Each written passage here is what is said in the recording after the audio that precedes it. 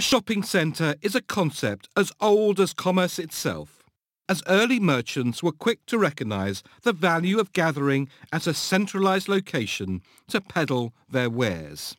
Then as now, the foundational success of the shopping centre lies in its powerful appeal as a destination where shoppers can satisfy a wide range of needs and wants for products and services.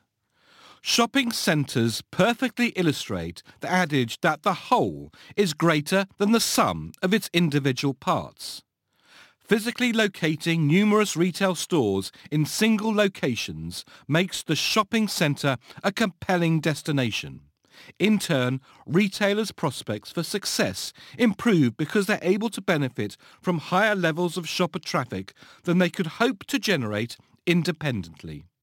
In addition, for retailers who occupied shopping centres, a host of business considerations was simplified or, indeed, eliminated. Unlike operators of standalone stores, shopping centre tenants were freed from the issues related to real estate site selection, construction, and a host of operational and maintenance considerations. Retail contribution fact file.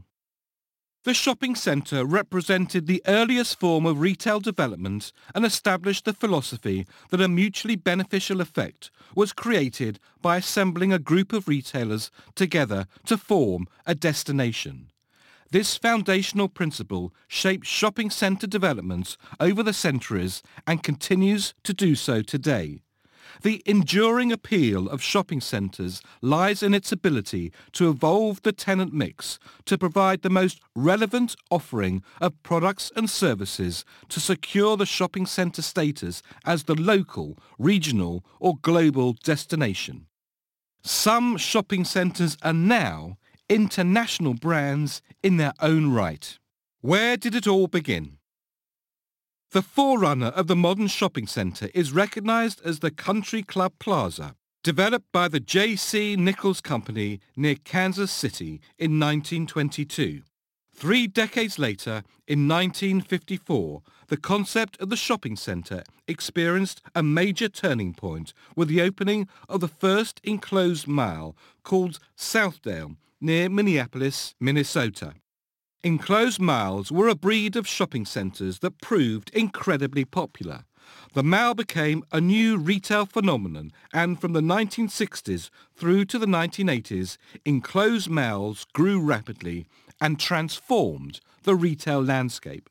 As mall developers strive to create ever more powerful destinations, mega malls emerged in the 1980s, such as the West Edmonds Mall in Alberta, Canada, and the Mall of America in Minneapolis. These structures broke new ground in the world of shopping centre development by including food, entertainment, and amusement options among their extensive retail offerings. The combination elevated the mega mall to the status of a tourist destination. While the word mall has become synonymous with shopping centres, retail destinations today take many different forms and go by names such as strip centres, power centre outlets, or lifestyle centres. In fast-growing markets, these malls have quickly become a major part of the retail landscape. Whilst the mall approach to site selection, architectural design and tenant mix varies, each relies on the fundamental principle that retailers exponentially increase their prospects for success when assembled together to create a shopping centre.